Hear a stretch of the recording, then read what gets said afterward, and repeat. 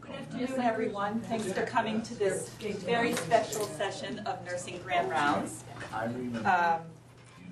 This is entitled Experiencing Bench-to-Bedside Research, Reflections of the 2015 Embry Summer Undergraduate Nursing Research Fellows.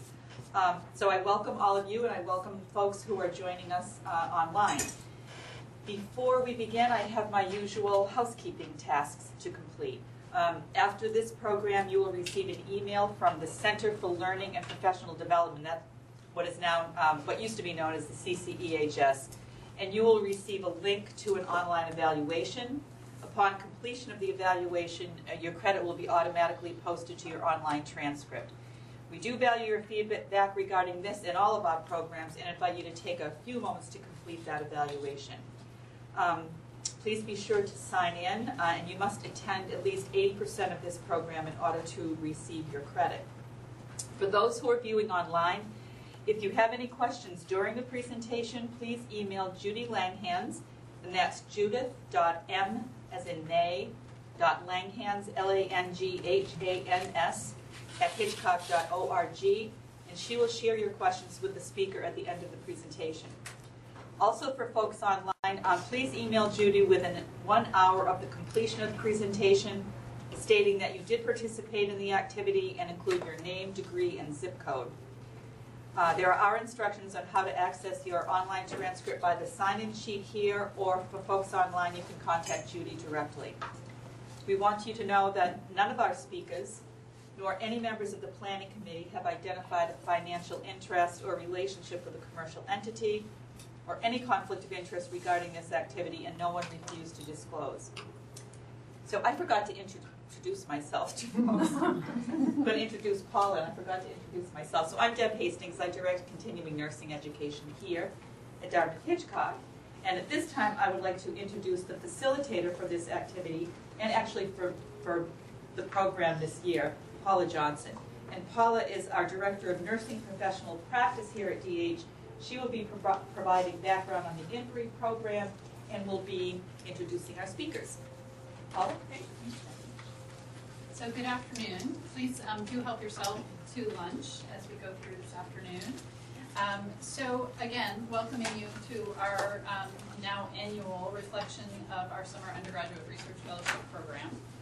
So as Deb indicated, I'll just give a little bit of a context and a little bit about Embry, and then I'll turn it over to the students to talk about their experiences specifically. And at the end, we'll have some opportunity for dialogue and questions. So our objective for today is to discuss the unique experiences of our 4 undergraduate nursing students in this unique practice-based research immersion experience.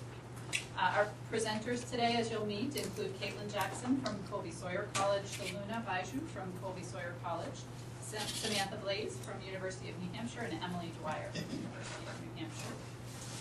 So again, the plan for today is just the general overview, talk a little bit about what Embry is all about, and then the majority of the time spending hearing about the fellows' experiences, reflections on what the experiences was like, and the opportunity for questions and dialogue at the end. So Embry, as you've heard it called, stands for Idea Network of Biological Research Excellence. And really the purpose of this grant was to expand nursing, or not even nursing, research capacity across the state, as well as continuing the pipeline for graduates pursuing research backgrounds. This also aligns with the Institute of Medicine recommendations on the future of nursing, which, as you know, talk about doubling the number of nurses with doctorates by 2020, increasing the number of BSN prepared nurses. So this also aligns nicely with those recommendations. So initially for this experience, it was conceptualized as a 10-week experience, summer research immersion. There are 3 components for the nursing arm of this, which includes exposure to nurses in both research and evidence-based practice / quality improvement kind of roles. So the students are matched from the beginning with a nurse researcher. They also spend a period of time with our clinical trials research nurses to understand a bit about that role. And then they also spend some time with some faculty related to evidence-based practice, quality improvement, so sort of that bench-to-bedside kind of perspective. And then we also try to provide various other additional experiences to kind of supplement that while they're here as well, which they'll talk to you a little bit about today. So this is actually our 5th year of the program, and we are very unique in that we are probably, I think, one of the only grantees who actually have a nursing arm to this. So we have, since that first year, made some modifications based on student and faculty recommendations over time. So we now have more of an integrated structure. So right from the beginning, we had them meeting with the researcher for 3 weeks, sort of an evidence-based practice 3 weeks, clinical trials 3 weeks.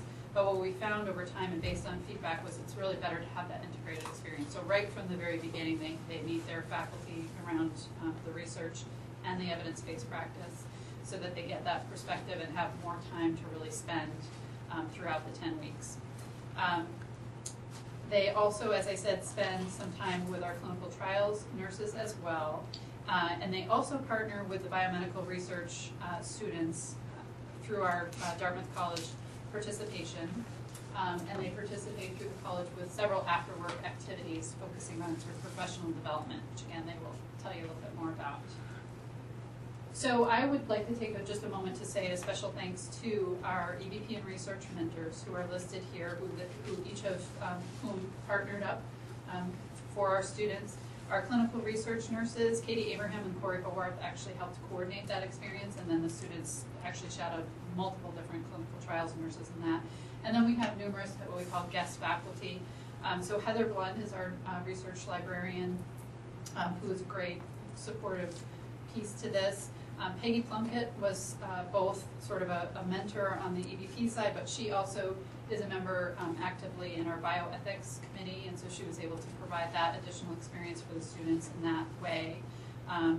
And then some other folks here participated, again, both in sort of both roles, but Elizabeth was able to do some of our research roundtable topics, Lee Roach as well, and then Mary Wood is a member of our CPHS or IRB, and so she was able to facilitate that experience for them, as well as many others. And of course, want to say a very special thanks to Ron Taylor, who's our PI, who's actually here in the audience. Ron, do you want to give a wave? Bob Maui, who is the director there, and then Donna Porter and Jen Smith, both of also, little wave, from the audience, who are also our partners over at the college, who help us facilitate this entire experience. And then also our partners over at Synergy, who help also with supplementing some of our funding and other resources. So without further ado, we'll get to the exciting part of the program. So I will turn it over to Caitlin Jackson from Colby Sawyer, who will share about her experiences. Good morning, I'm Caitlin Jackson, like Paula said, and I'm a junior at Colby Sawyer College. The first project I worked on was with Catherine Rodriguez in One West, and we were looking to update the clinical pathway on post-op care of hysterectomy patients. The purpose of this was that the previous clinical pathway was out of date, so the way post-op care is constantly changing nowadays, we wanted to make sure that the practice occurring on the floor was up to the standard guidelines. So our goal was to find the new recommendations and then determine what type of practice was being done on the floor to see if that was a match. Through this project, I had the opportunity to do a literature review in order to get my data. We did a 3-month data draw from EDH in order to determine what the practice was on the floor. I also created a staff questionnaire, which I handed out on the floor to kind of get the knowledge that what there was of practice, to see what the nurses and LNAs and LPNs understood as the care for post-op. I then cross-examined all of this in order to compile my data and updated the clinical pathway with the new information I had received, and then compiled all the data in order to present as education for the floor, which will then hopefully lead to an update of the practice.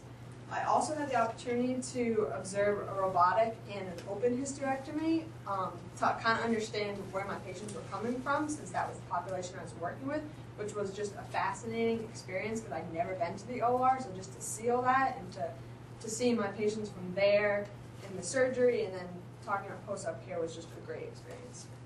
What I found was that from the EPH literature and the staff, everything was relatively aligned with each other, which was positive to see. And the literature showed that a length of stay of less than 24 hours, which is the goal for the patients, was usually associated with a robotic hysterectomy as well as low pain scores, a quicker advancement to regular diet and early ambulation, and then length of stay over 24 hours was associated with an open hysterectomy, poor control of pain, and the inability to tolerate the regular diet and early ambulation. So those were the factors that I wanted to kind of key in on and change in my post-op care. So this is the pathway that I updated. So as you can see in the assessment section on top, the bolded ones are what I focused on, and it was kind of a greater assessment by the staff on the floor looking at GI activity, pain control, and the Foley, because these were some of the greatest barriers to the patient being discharged in a timely manner. So to have them focus in on these and then also hopefully move the patient along quicker in these steps. And then nutrition and mobility, also get the patients to proceed to ambulation and a regular diet sooner and not just waiting for the patient to decide that they're ready, which was another common barrier that we found with the staff questionnaire. The second project I worked on was with Elizabeth McGrath, and it was to determine if distress screening leads to necessary referrals with oncology patients. So with this project, I again got to do a literary review as well as attend various meetings, which just helped the overall experience and really helped me to understand everything better. I was able to actually screen the GI patients for distress using the distress thermometer. I transcribed results. I also got to spend time with Karen Scala, which is who's an advanced practice nurse who specializes in spirituality, which was just a really fascinating aspect to see because I dealt with a little bit with spirituality through the distress, and spirituality is just something, as you all know, is not something that's really focused on in healthcare, so to talk with her and to see what she deals with was really interesting to see. And then I overall got a great experience of seeing how the care of oncology patient works and how it's an extreme team aspect, and in order for them to get the best care, the health facility needs to work as a team. So the background for my study specifically was that the literature has shown that distress leads to poor quality of life, higher health care costs, more visits to the physician, and is a growing and more recognized problem for oncology patients. Previously, there's been lack of management of the distress due to an overall stigmatization from both the provider and the patient, and a lack of identification of the distress. And then once the distress thermometer was introduced, the screening itself telling us that the patient is distressed does not fully lead to the psychological care. So this is the distress thermometer, and this is what I use to screen the patients. It's like the pain rating scale in that 0 would be no distress and 10 is extreme distress. So this is given to the patient, and they would indicate in the last 7 days what their level of distress was. And then it's accompanied by this problem list, which they would indicate yes or no if they had problems, with the intent of then facilitating a conversation with the provider to see how we can deal with those problems. So what I found was out of 107 patients, 39 had a significant level of distress, which was anything above 4, and 90% had emotional problems, and 97 had physical problems. So then the bar chart on the top shows what referrals were made. So the majority of referrals, 10, were made from social work for psychosocial needs, and then the green indicates if those were declined by the patients, which again is something we want to look at, because if referrals are being declined by the patient, then that's again not helping the patient, and we want to understand why. But in this particular population, there wasn't a significant level of declines. I then broke up the referrals into the problems from the problem list, so that I had emotional, practical, and physical to see if what referrals were going towards those problems. And I found that down here, 46% in the purple of the referrals were emotional problems, which seemed to be a positive trend that of the referrals made, most of them were for the biggest problem, which was emotional. So that was a positive trend to see that the referrals were in the right direction. My recommendations was that further studies be done, and perhaps more in-depth study in which the patient could be followed from that original distress screening all the way throughout their care to see if, now that we made these referrals, did it actually help and was their distress lowered? So as Paul said, throughout this experience, we also spent a couple of days with a research nurse and learning about their role and also clinical trials overall. So we each got to observe multiple research nurses throughout their daily activities. We spent a couple hours in investigational pharmacy and learned just kind of everything about the drugs and where they go from the companies to the hospital, and they have to go through the research nurse, and they gave us a really good understanding of how that all works. We get to review trial protocols and use inclusion and exclusion criteria in order to see if patients could go on trial, and then attend various meetings to see the process again of that clinical trial, from trying to establish it and then keeping everything on trial and up to code. So then we also review the informed consent and how going over that with the patient, and you know, some of them, one of the main things I learned was sometimes the patient's not completely looking at the informed consent, but the role of the research nurse is to make sure they look at it, because it is extremely important. So we learned that the research nurse is extremely important to the patient's care, in that they're the ones determining if a patient can go on trial, and then strictly monitoring the care of the patient, because everything needs to follow the trial protocol, because if it doesn't, then that data cannot go back to the company, and future patients can't be helped if your data from here was not following anything. And so that's kind of a managerial side, I guess you could say, but they also have to stay with the clinical nursing side, in that they're providing the symptom management for their patients. So they cover a wide range of scope of practice. We also had the opportunity to take as much opportunities as we can. So one of the things I did was shadow in areas that interested me, so emergency department and pediatrics. We also attended meetings of the CPHS and the bioethics committee, which was, again, just another fascinating thing to see that other side of healthcare, which we wouldn't normally see as student nurses and nurses on the floor. We also had weekly educational sessions in which we met a vast array of different nurses and got to see where they went in their careers and got ideas on what we could do with our careers. So this whole summer was a great experience, and all of these people I could not have done it without, so I would just like to thank each and every one of them for the great summer that I had and all the opportunities. So now I'll turn to Sue.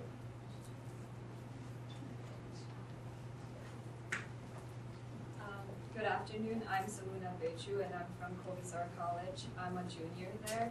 So this summer I worked at DHMC and I worked with 2 different projects.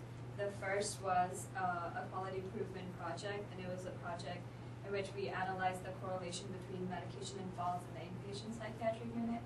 My mentor was Peggy Plunkett, who's a nurse clinical specialist in the inpatient psychiatric unit. I also closely worked with Dana Alpert and Maureen Gardella, who are the supervisor and unit nurse manager in the inpatient psychiatry unit.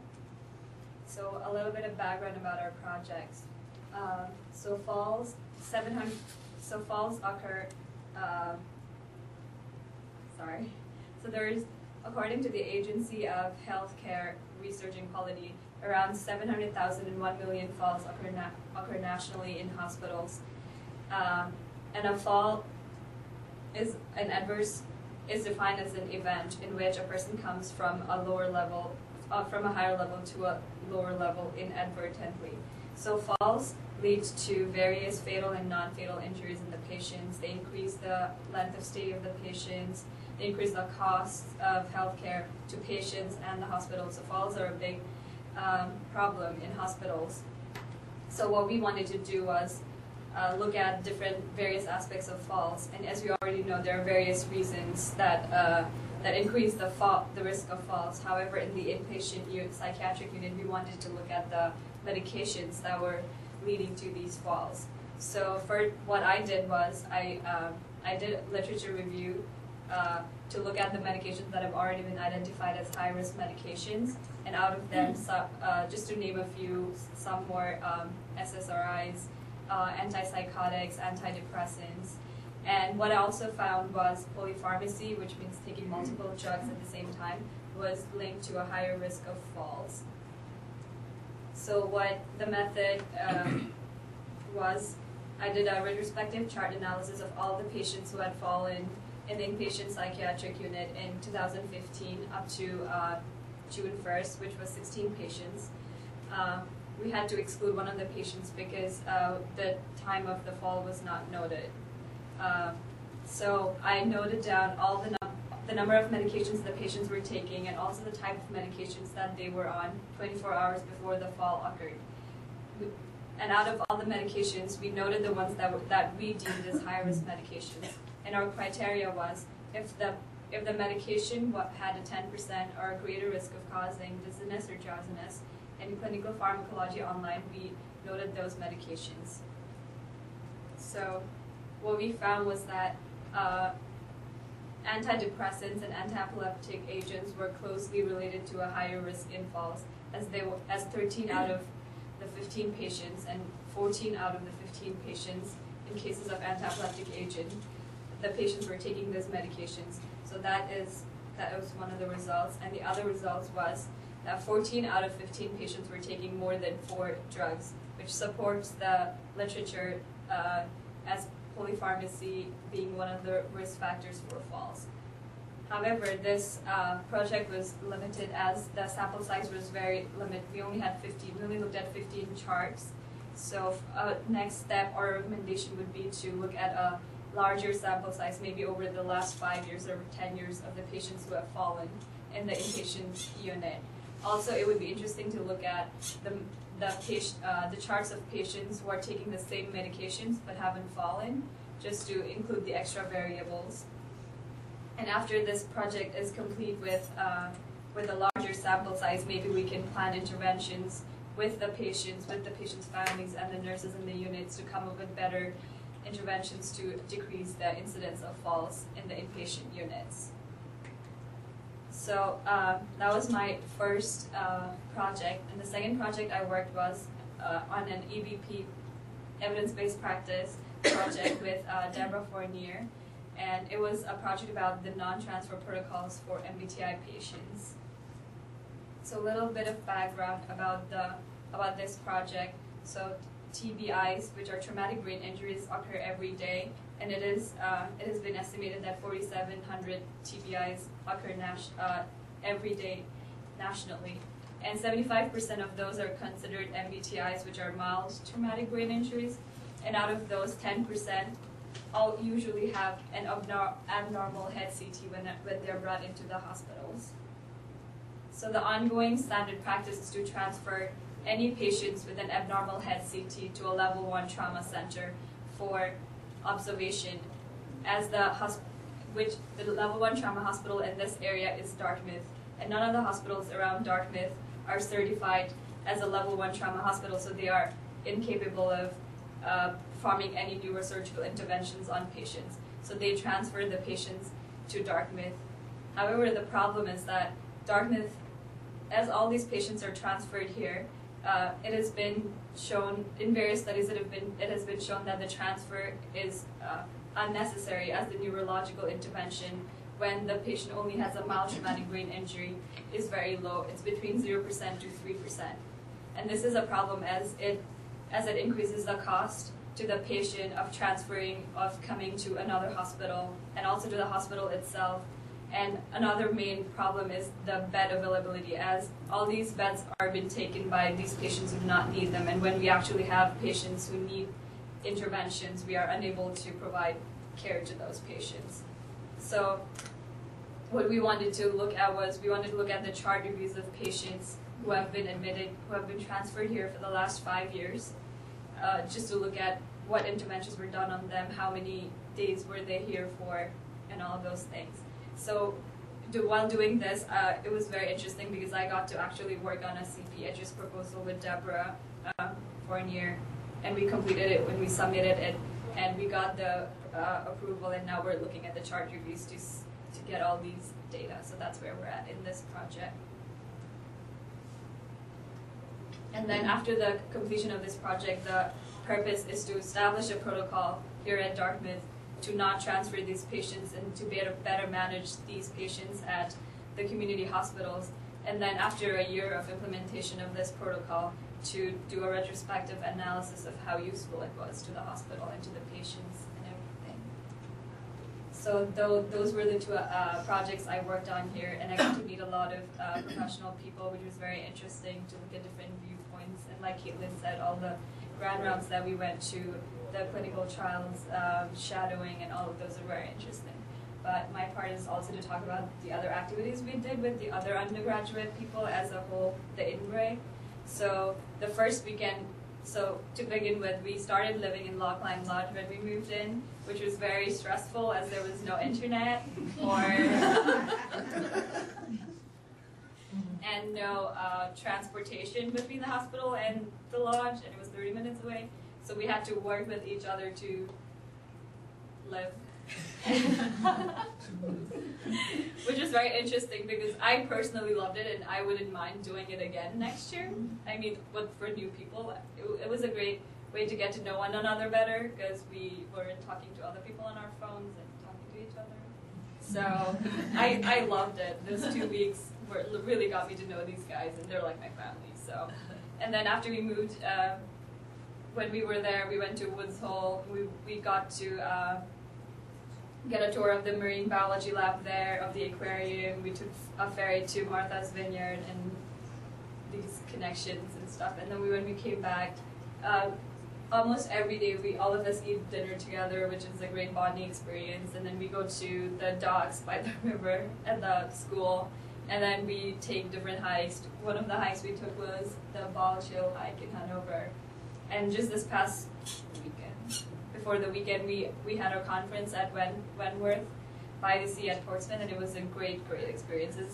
It was only the 4 of us who were nursing majors representing the whole nursing field, and which was a very proud moment for all of us, and it was just interesting because everybody was kind of shocked we were there. Didn't expect us, but it was very wonderful, and Samantha presented her poster, which was great. She was the only nursing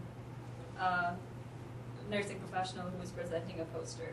So it was a great experience for all of us. And this has been a very, very great opportunity for me to meet so many people and learn all these things. And especially for the 2 of us, since we're only juniors, we haven't really had a research class in our school, and we take it next fall. So it's really interesting because we know stuff now. Our professor's right there. So. But yeah, thank you. And next, Samantha Blaze is going to present you. Okay, so I am Samantha Blaze, and I'm a senior nursing student at the University of New Hampshire. And this summer I did 2 projects, the evidence-based project and a quality improvement one. I'm going to start off with my evidence-based. I worked with Bridget Logan, and we did an analysis of a phenomenon called giggle incontinence, which might sound a little funny, but it actually is really interesting. So I want to start off with this little fact I found in some of the research that I read. In a survey of 2,000 school children from 4 different continents, wetting pants in class was the 3rd most stressful event behind losing a parent or going blind. So there you can see how traumatic it is to have these incidents. And this relates to giggle incontinence because this phenomenon is characterized by a sudden, involuntary, complete emptying of the bladder that's it's induced by laughter. And it happens usually in school-aged adolescent girls. So that's how that last quote kind of connects to this. The problem with this is that the cause of it is undefined. So there are 2 schools of thought. One is that it's a neurologically based phenomenon, and the other is that it's physically based. And I found this summer that there's limited evidence to understand this phenomenon. So what I did was I did a literature review, and I looked at 14 studies and 9 review articles. There was not a lot out there. And then after that, I helped Bridget develop a questionnaire for a study that she's going to be doing this fall, hopefully. We also started writing an IRB proposal, which was a great experience to see actually what goes behind developing a research study. and we started writing a systematic review because there hasn't been one written on this phenomenon, and we thought it would be important to kind of sum up all of the evidence that is out there and present this phenomenon. And our aim was just to try to understand giggle incontinence as either neurological or physical to make that next step be towards finding a treatment for these children. So what I found in my literature review was that the cause of this phenomenon is unclear. There was even question as to whether giggle incontinence is the right term because they haven't studied really what the stimulus is or what the physiology is that causes the complete emptying of the bladder. So it could be an emotional stimulus, like if you're scared to death, you might actually have this phenomenon, and it could be linked to like the same stimulant is laughter. And also because there's no understanding of what causes it, it's hard to understand how to treat it. So my next steps for this project are to continue working on the systematic review past this whole summer experience with Bridget, to gain IRB approval hopefully, and then maybe to recommend that the researchers take a step back and look at this phenomenon as emotional incontinence and not label it as just giggle to try to see if that will help understand what causes it. My second project, I worked with Karen McCoy in the intensive care nursery on exploring the value in obtaining routine gastric residuals in preterm infants on the neonatal intensive care unit. So this is a common practice for nurses to do to preterm infants on the neonatal intensive care unit, and it's used to measure gastric residual volume, to monitor for complications such as feeding intolerance or NEC. For those of you who don't know what NEC is, it's a surgical and gastrointestinal emergency for preterm infants. And it's really feared in the NICU, and it's one of the main reasons for this practice. It's also used to help guide decisions for providers to make feeding decisions, whether or not the baby should get a feeding or it should be held. And it's also used to verify correct NG tube placement. So the dilemma with this whole practice is that it's hard for the nurses to understand what the gastric residual actually means and for the providers to make decisions because there are no definitions for what an abnormal gastric residual is. There's no standard guideline for what to do when you get an abnormal gastric residual. So what I did this summer was I did another literature review and also helped Karen develop a survey and sent it to the nursing staff and providers on the NICU. My sample size was 30 nurses and 9 providers. And my findings for the literature review were that I found 3 studies that there was no link to gastric residuals being associated with feeding outcomes or developing complications. And then on the other hand, there were 2 studies that did find a link between the 2, but there were a lot of confounding variables that made it hard to tell whether it was the fact that the infant had a high gastric residual that led to the complication, or if it was actually that there were other risk factors that were present with the infant that caused it. So it was hard to make that link. As for gastric residual color, I looked at green, and in all the studies that did mention or look into whether or not green gastric residuals had any link to complications such as NEC, there were no associations made.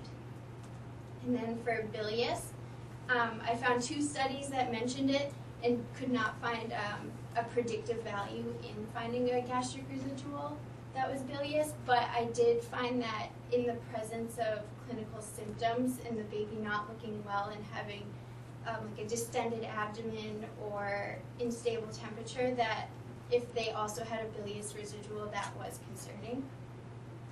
And then for blood tinged, I didn't find any of the evidence to support blood tinge being predictive of a complication, but I did find that hemorrhagic did have a possible predictive value in determining whether a gastric residual had any link to a complication developing, but this hemorrhagic residual was found on an average of 19 days before the onset of a complication, so it was hard, again, to make that link. And then as for verifying correct NG tube placement, although 100% accurate X-ray in this population with preterm infants is not practical, and that's what I found. Since they can pull the NG tube out, they move around a lot, and they'd be exposed to a lot of radiation. And then I also found in the evidence it was aligned with what is practiced here at the hospital, where you use two methods of non-radiological, you use two methods to verify placement. And these methods can be checking the pH of the gastric residual, looking at the centimeter marking on the infant's nose, and also looking at the color of the gastric residual. My survey, so I compared the beliefs between nurses and providers, and I found that there was a little bit of a disparity between the nurses and providers on what they thought was concerning for gastric residuals. So as you can see where it says the 0%, that's the providers, where they find that just alone a gastric residual might not be as important to predict how they're going to care for the infant, whereas a nurse finds it, on this floor, finds it concerning. This is where I looked at a comparison between the volumes between nurses and providers. Again, you see the blue, the nurses found it really concerning when there was 100% or 50% or more of a gastric residual. And then I marked the other because I found that the majority of nurses and providers also wrote in that they would be only concerned with this volume if there were other signs and symptoms of a complication. So it wasn't just relying on the gastric residual. And then blood tinge, green, and bilious were the most concerning colors that nurses and providers indicated. So for my next steps, I recommend that in the absence of concerning symptoms, eliminating the practice of routine gastric residual evaluation. But if the baby does look concerning, if there are symptoms, it might be actually beneficial to take to get a gastric residual and look at what is there just to add information to the assessment.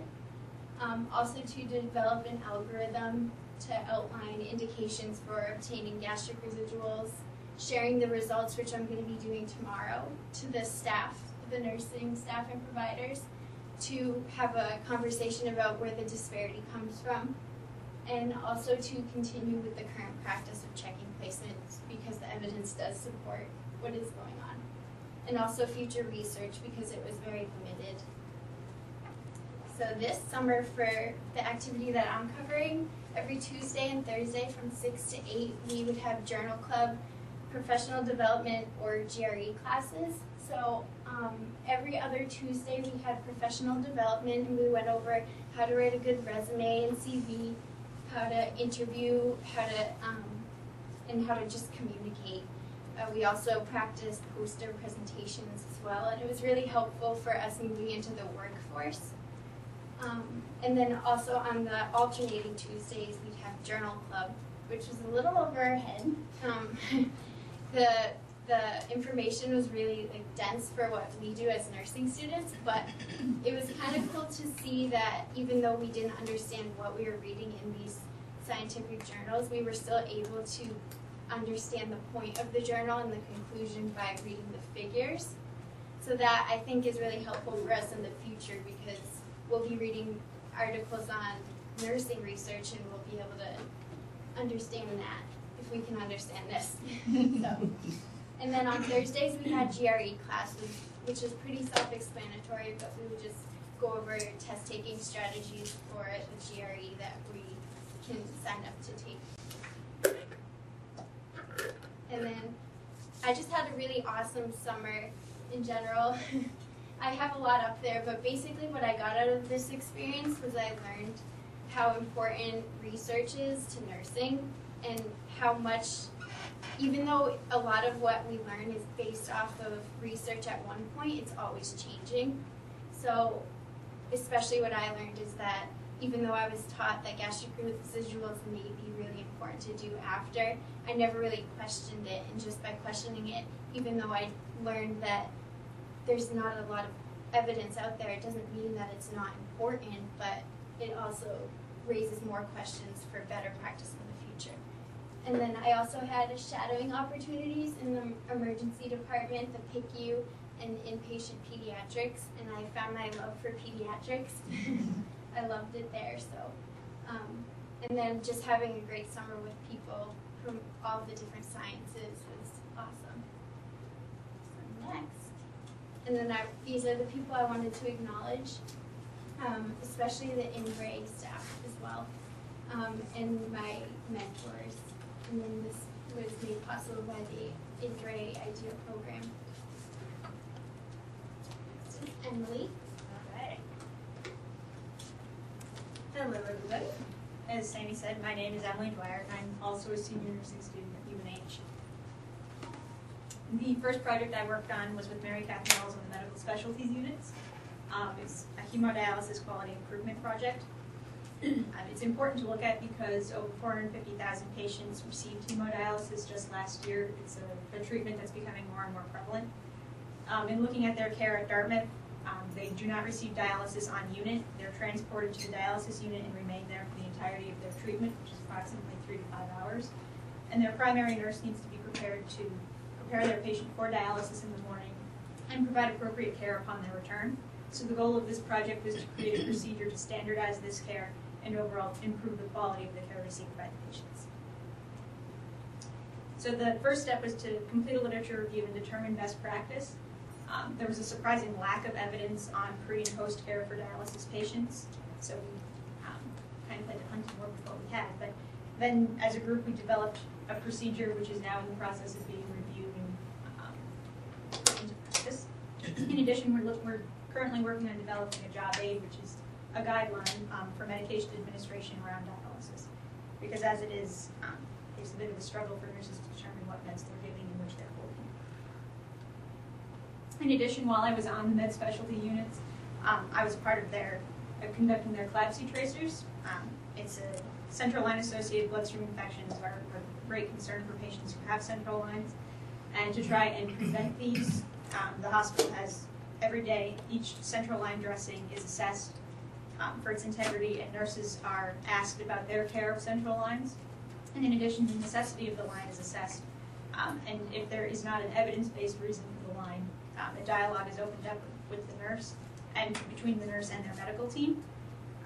As a student, this was a very interesting opportunity to have because I felt out of place asking nurses about their practice and questioning their practice and giving them education. And then it was very rewarding for, after you talk to them about the necessity of a PIC line, having them come back to you an hour later and say, I talked to their team and it's coming out. So that was a leadership opportunity that was new, kind of nice. My second project was working with Karen Secord in the neurology clinic, looking at the impact of an epilepsy self-management program on healthcare utilization.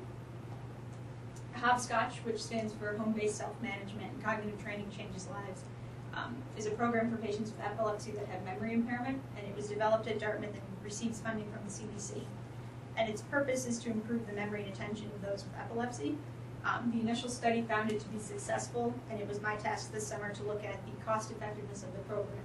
And we chose to assess that by looking at healthcare utilization. 57 patients completed the study, and so I did a retrospective chart analysis with these patients and looked at every healthcare interaction they had 6 months before the intervention and 6 months after. These included phone calls, visits, admissions, the whole spectrum really. In addition, we looked at a subgroup of patients that we deemed high frequency. These were patients that utilized the system more than 5 times in the initial 6 months.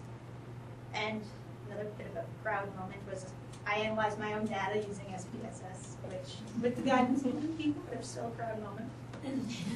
Oh, the colors changed. That was awesome. They were much prettier before, I promise. But in looking at the results, the intervention groups as a whole do not have a statistically significant decrease in the number of interactions. However, when looking at the high frequency group, there was a statistically significant decrease, and my numbers got cut off, which is kind of sad. In any event, so it was positive in that regard. In addition, every time these patients come to clinic, they complete depression and quality of life surveys. And we looked at these results and their number of healthcare interactions and found that before the intervention, there were correlations between them. However, after the intervention, there was no correlation between depression and quality of life and their number of neurology interactions. So the thought was that patients were better able to self-manage their depression, although we can't say definitively that the program was the cause of that. So while all patients with epilepsy and memory impairment may benefit from the intervention, we concluded that it's particularly helpful for those with a greater than average number of healthcare interactions. But further research is needed with larger sample sizes to further validate the results. And then I had a couple of different shadow experiences while I was here. I have a particular interest in critical care and was able to spend a day on 4 South and really just enjoyed soaking up the environment. And then another day I had the chance to go and observe the intracranial electrode placement in a pediatric patient with epilepsy. And first of all, we would have known we get to see brain surgery while we were here. But then it was a great experience just to be even being able to see the anatomy and having someone walk you through the entire surgery. It was a very nice experience. And then kind of just a summary of iSurf and INBRI. We had a number of opportunities over the summer. We all participated in research and quality improvement projects. We're able to explore many different areas of nursing, make professional connections. And then outside of the hospital, we had many opportunities for professional development, as Sammy mentioned, and we essentially got to live with a whole group of undergraduate researchers and have the summer together. So that was an opportunity in and of itself. And now if you guys want to come up for question and answers. Yeah. So does anybody have any questions for our esteemed students? Comments? They were all very, very interesting topics that you chose. I was really interested in the giggle incontinence part. And the part that I wanted to ask was, you said neurological and physical, that those were the two, but neurological is physical. Were you thinking psychological or mechanical? More, yeah, so the physical side, I'm more focused on the muscles, like the pelvic floor muscles. Oh, okay. And that there's weakness there. That's one school of thought. The neurological is more psychological. So being unable to stop the voiding from occurring during that laughter, not Okay. being able to control that. Okay, thank you. Comments, questions? Okay. So what was, how do you think this has impacted you, this experience relative to your classmates? Have you had a chance to talk to colleagues who didn't go through this program, and what's your sense of how it might have I would impacted? say, at least definitely for us too as juniors, most of our colleagues are working as CNAs and LNAs, and that's certainly extremely different than what we did. So we may be almost lacking in that clinical hands-on experience, but like from talking to them, they've been telling them what we do, they're amazed that we've done all these different experiences, and although we may need to catch up on that side, we've had so much different experiences that they can't even understand, and we never could have imagined. So it's definitely something that, you know, not puts us down there, but then like puts us way up here, and it's just 2 different levels almost. And I think the program really is pushing us to look into how we can further our education as nurses, and it's giving us kind of an inside look at what graduate degrees in nursing can do.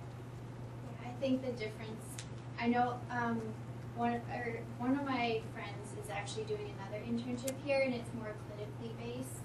She's shadowing a nurse, and from that she got a lot of clinical experience that I may have missed out, as Caitlin said, but I also now have more of a direction of where I want to go in nursing.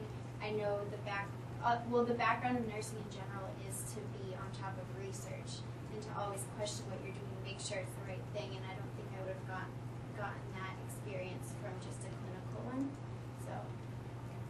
what I liked about this whole experience was how we got to look at nursing as a whole picture, like the research part, the clinical part, like the administrative part, everything. Because when we're in class and when we do clinicals and stuff, I never thought there was this other part that is so big in nursing. For me, whenever I thought of nursing, it was just going and taking care of patients in the inpatient unit. That was all that I thought about it.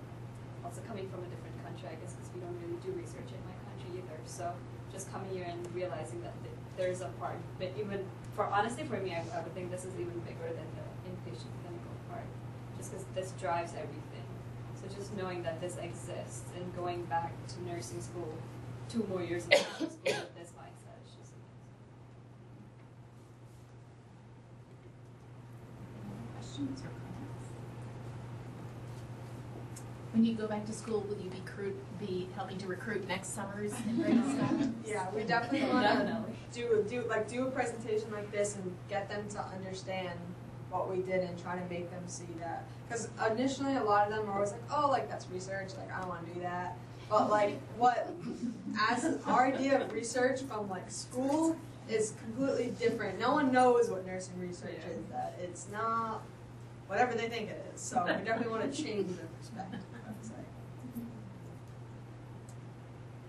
Comments, questions? Folks who are faculty,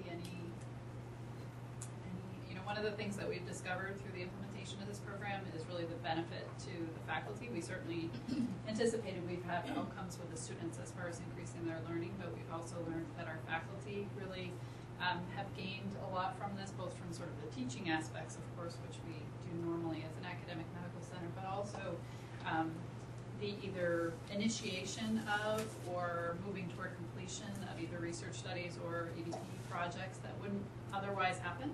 So, we hear right from the start from the students, from the interview process, what they're interested in, the fact that they're going to be working pretty autonomously. When they come to the welcome breakfast and we lay out, you're going to do a poster presentation, you're going to do a grand rounds, you're going to do this, you're going to do that, and their eyes just kind of get big. Like, okay. How many of you are terrified about that? But you can actually see, obviously, between you didn't get a chance to see their poster presentations that they also did for the statewide Embry conference that they alluded to this last weekend. But you can see the development of these skill sets, and so again, wanting to thank all of you for participating in this, and I hope that your objectives were met, but also to acknowledge the fact of how far you've actually moved a lot of nursing practice, quality improvement research, forward here at Dartmouth-Hitchcock in the 10 weeks that, 10 weeks if you think about that, how much time. So any of the faculty that want to talk a little bit about that. Karen? Sure. So this is my 3rd year in having a student, and I can't tell you how much I look forward to this every single summer because you bring such enthusiasm, and I know that there's always been this one project in the back burner that we just can't get to, so I'm always so excited when you guys arrive. And you do such a nice job. You're such a thorough review and so very thoughtful, and so you do tremendous work, and it's very meaningful work to all of us because I think all of us who work with you will be going back to our respective clinical areas now and saying, okay, look, here's the evidence, now let's look at some potential practice changes. So what you've done over the summer is really going to contribute very, very much to the nursing practice. So thank you, all of you. So given your fabulous summer experience, will you all consider coming here after you graduate?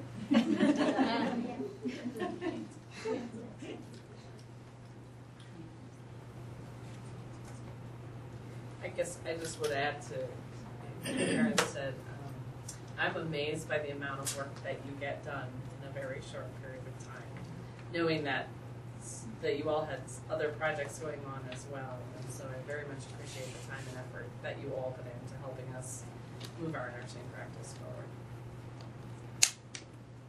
So one of the things that we do is continue to keep in touch with our Embry students over time. So over the last 5 years, we have had almost 100% of them do come work for us after.